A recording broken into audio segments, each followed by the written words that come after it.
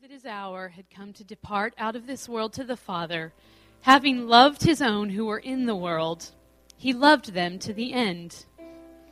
During supper, when the devil had already put it into the heart of Judas Iscariot, Simon's son, to betray him, Jesus, knowing that the Father had given all things into his hands and that he had come from God and was going back to God, rose from supper. He laid aside his outer garments and, taking a towel, tied it around his waist. Then he poured water into a basin and began to wash his disciples' feet and to wipe them with the towel that was wrapped around him. He came to Simon Peter, who said to him, "Lord, do you wash my feet?" Jesus answered him, "What I am doing you do not understand now, but afterward you will understand." Peter said to him, "You shall never wash my feet." Jesus answered him, "If I do not wash you, you have no share with me." Simon Peter said to him, "Lord, not my feet only, but also my hands and my head." Jesus said to him, "The one who has bathed does not need to wash except for his feet, but is completely clean. And you are clean, but not every one of you." For he knew who was to betray him. That was why he said, "Not all of you are clean." When he had washed their feet and put on his outer garments and resumed his place, he said to them, "Do you understand what I have done to you? You call me teacher and Lord, and you are right, for so I am. If I then, your Lord and teacher, have washed your feet, you also ought to wash one another's feet. For I have given you an example that you also should do just as I have done for you. Truly, truly I say to you, a servant is not greater than his master, nor is a messenger greater than the one who sent him. If you know these things, blessed are you if you do them. I am not speaking of all of you. I know whom I have chosen. But the scripture will be fulfilled. He who ate my bread has lifted his heel against me. I am telling you this now before it takes place, that when it does take place, you may believe that I am he. Truly, truly I say to you, whoever receives the one I send receives me, and whoever receives me receives the one who sent me."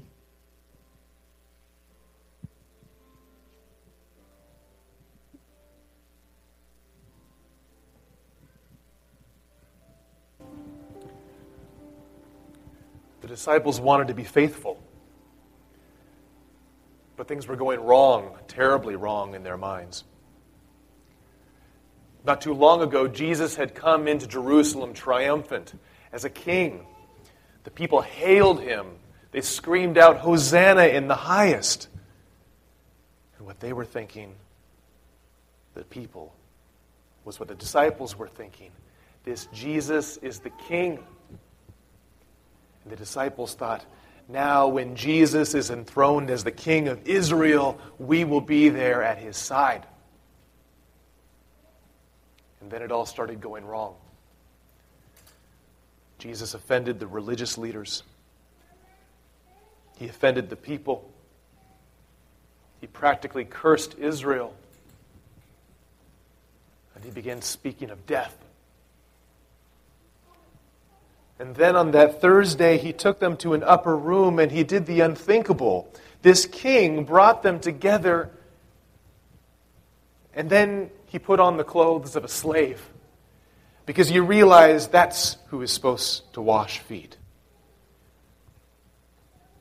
You look down at your feet as a person at that time, and they are dirty and dusty and filled with the grime of a day of walking. And no one should deal with that kind of disgusting stink except for a servant, except for a slave. But Jesus puts on the garments of a slave and he begins washing their feet. The disciples wanted to be faithful. But what kind of king is this who would insist on being a slave?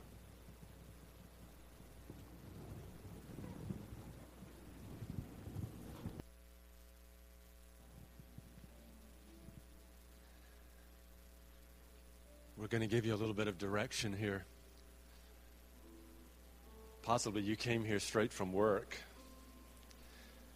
and the only thing that's been going around in your head is, I have the same socks on I put on this morning. These people are going to see my feet.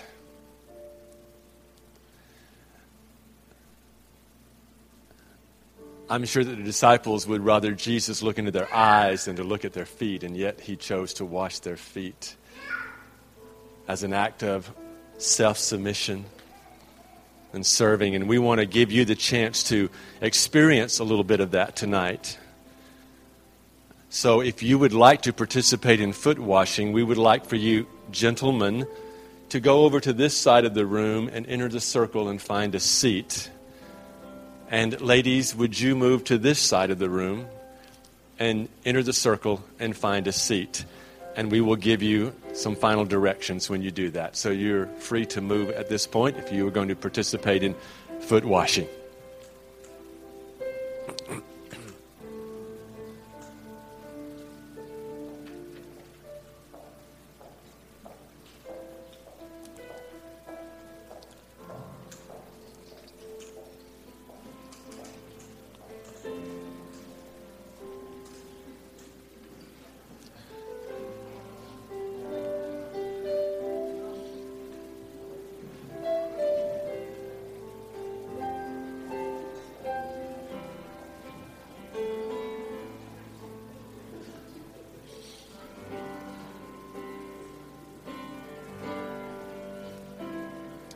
We can add more chairs if we need to.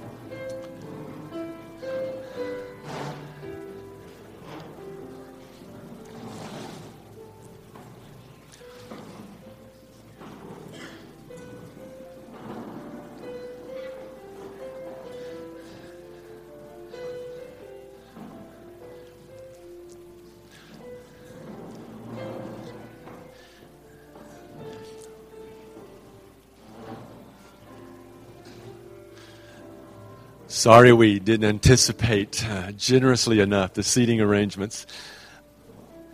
As you're finding your seats, let me give you some final instruction here. This is not only an act of foot washing, but is an act of prayer. Those of you who are remaining in the center section, we would ask you to be very much prayerful at this point in time, that you would be praying and hearing God as He is speaking to your hearts. Those of you who are in the circles, this is about God speaking to your hearts as you participate.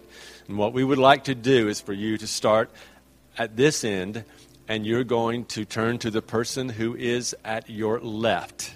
All right, that will be your partner, and you will wash their feet, and then when you are done, they will wash your feet. So KJ is going to wash Kiara's feet, and then Kiara will in turn wash her feet. There should be a basin underneath every other chair so that the two of you can share a basin together. And there are cloths on the chairs behind. All right? So, you may begin in just a moment. This is truly an act of humility. It is an effort on the part of God. I believe Jesus gave us this directive, and I believe the intent is to help us to humble ourselves. And so we're going to ask you to be very prayerful. So I would like to just whisper a prayer in this moment, and then you may begin. Father, we humble ourselves before you, just as Jesus humbled himself and took on the very nature of a servant. And we ask you to do a work in each of us as we in turn wash the feet of our brother or our sister. Be glorified in this act of humility. In Jesus' name we pray. Amen. You may begin.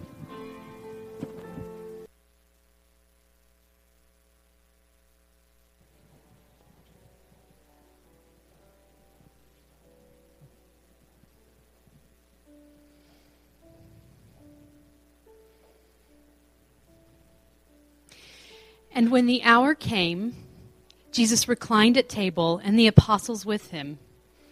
And he said to them, I have earnestly desired to eat this Passover with you before I suffer.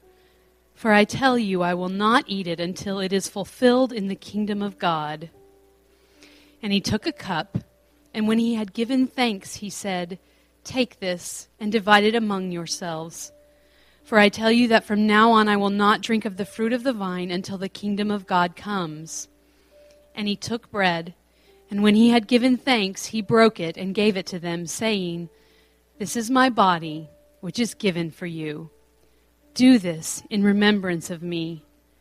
And likewise the cup after they had eaten, saying, This cup that is poured out for you is the new covenant in my blood.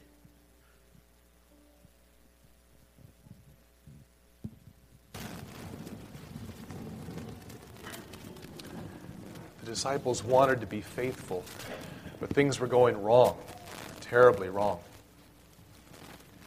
The room there in which they were celebrating Passover was filled with nervousness. That wasn't unusual. At Passover, Jews would oftentimes feel nervousness, but a kind of nervous excitement.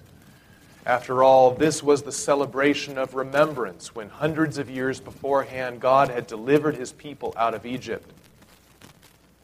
The Israelites were to cover their doors around the edges of the door with the blood of a lamb.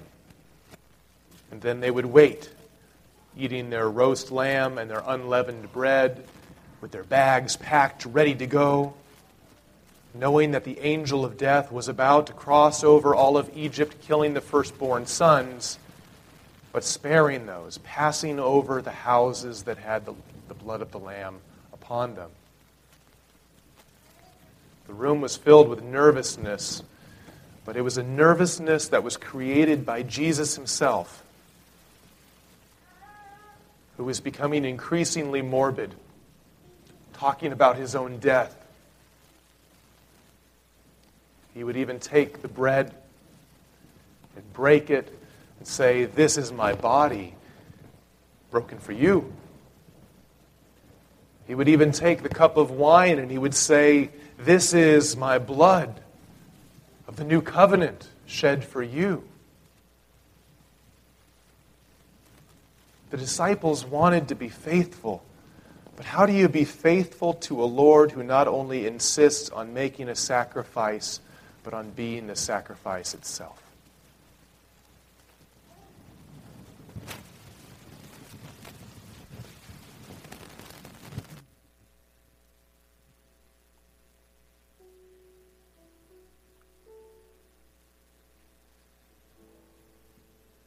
So we've brought you into the upper room.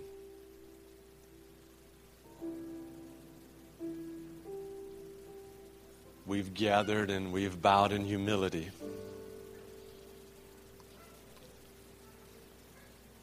And so now we invite you to come just as the disciples did.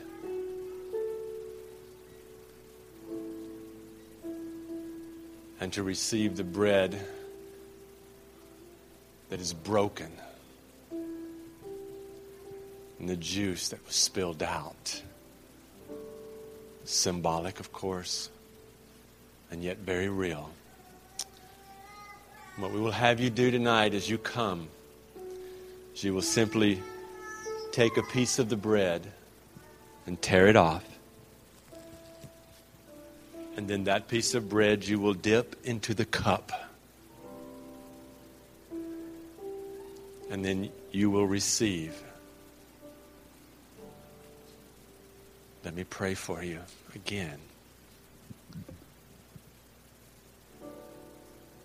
Father, we ask you to bless this bread and this juice tonight, representing your body that was broken and your blood that was spilled out. And as we come, may we understand this cup that you ask, if it would be could be passed on by you. But yet you declared in that act of submission, nevertheless, your will be done. May our hearts be open to declare tonight that we too surrender all. And may your will be done in each of our lives. We come to this table that we may remember and we may receive. In Jesus' name. Would you come? Beginning on this side, would you come, please? And would you come to this side? You on this side, come. You will come here to this side.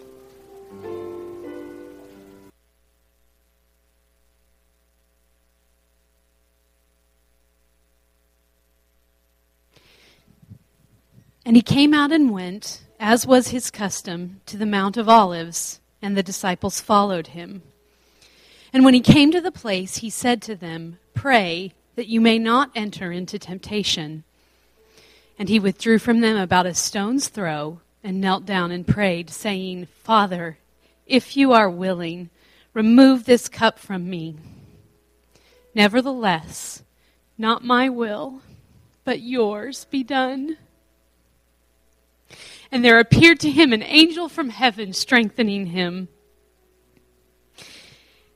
And being in agony, he prayed more earnestly, and his sweat became like great drops of blood falling down to the ground. And when he rose from prayer, he came to the disciples and found them sleeping for sorrow. And he said to them, "Why are you sleeping? Rise and pray that you may not enter into temptation."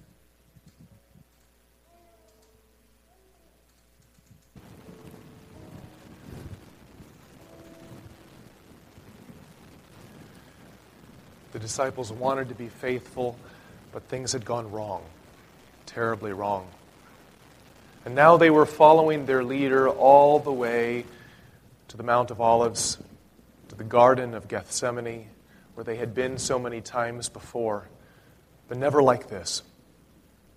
Never had they seen their master so anxious, so terrified. All they could think of was sleep. And can you blame them? It had been an exhausting week, a total emotional roller coaster. And there Jesus wanted to get away and pray into the night. What do you do, though? If you're a disciple, what do you do with a Lord, a king who insists on being a slave? What do you do with a master who insists not on being the sacrificer, but the sacrifice? And what do you do when the dream has died? You sleep. And when you wake, you scatter.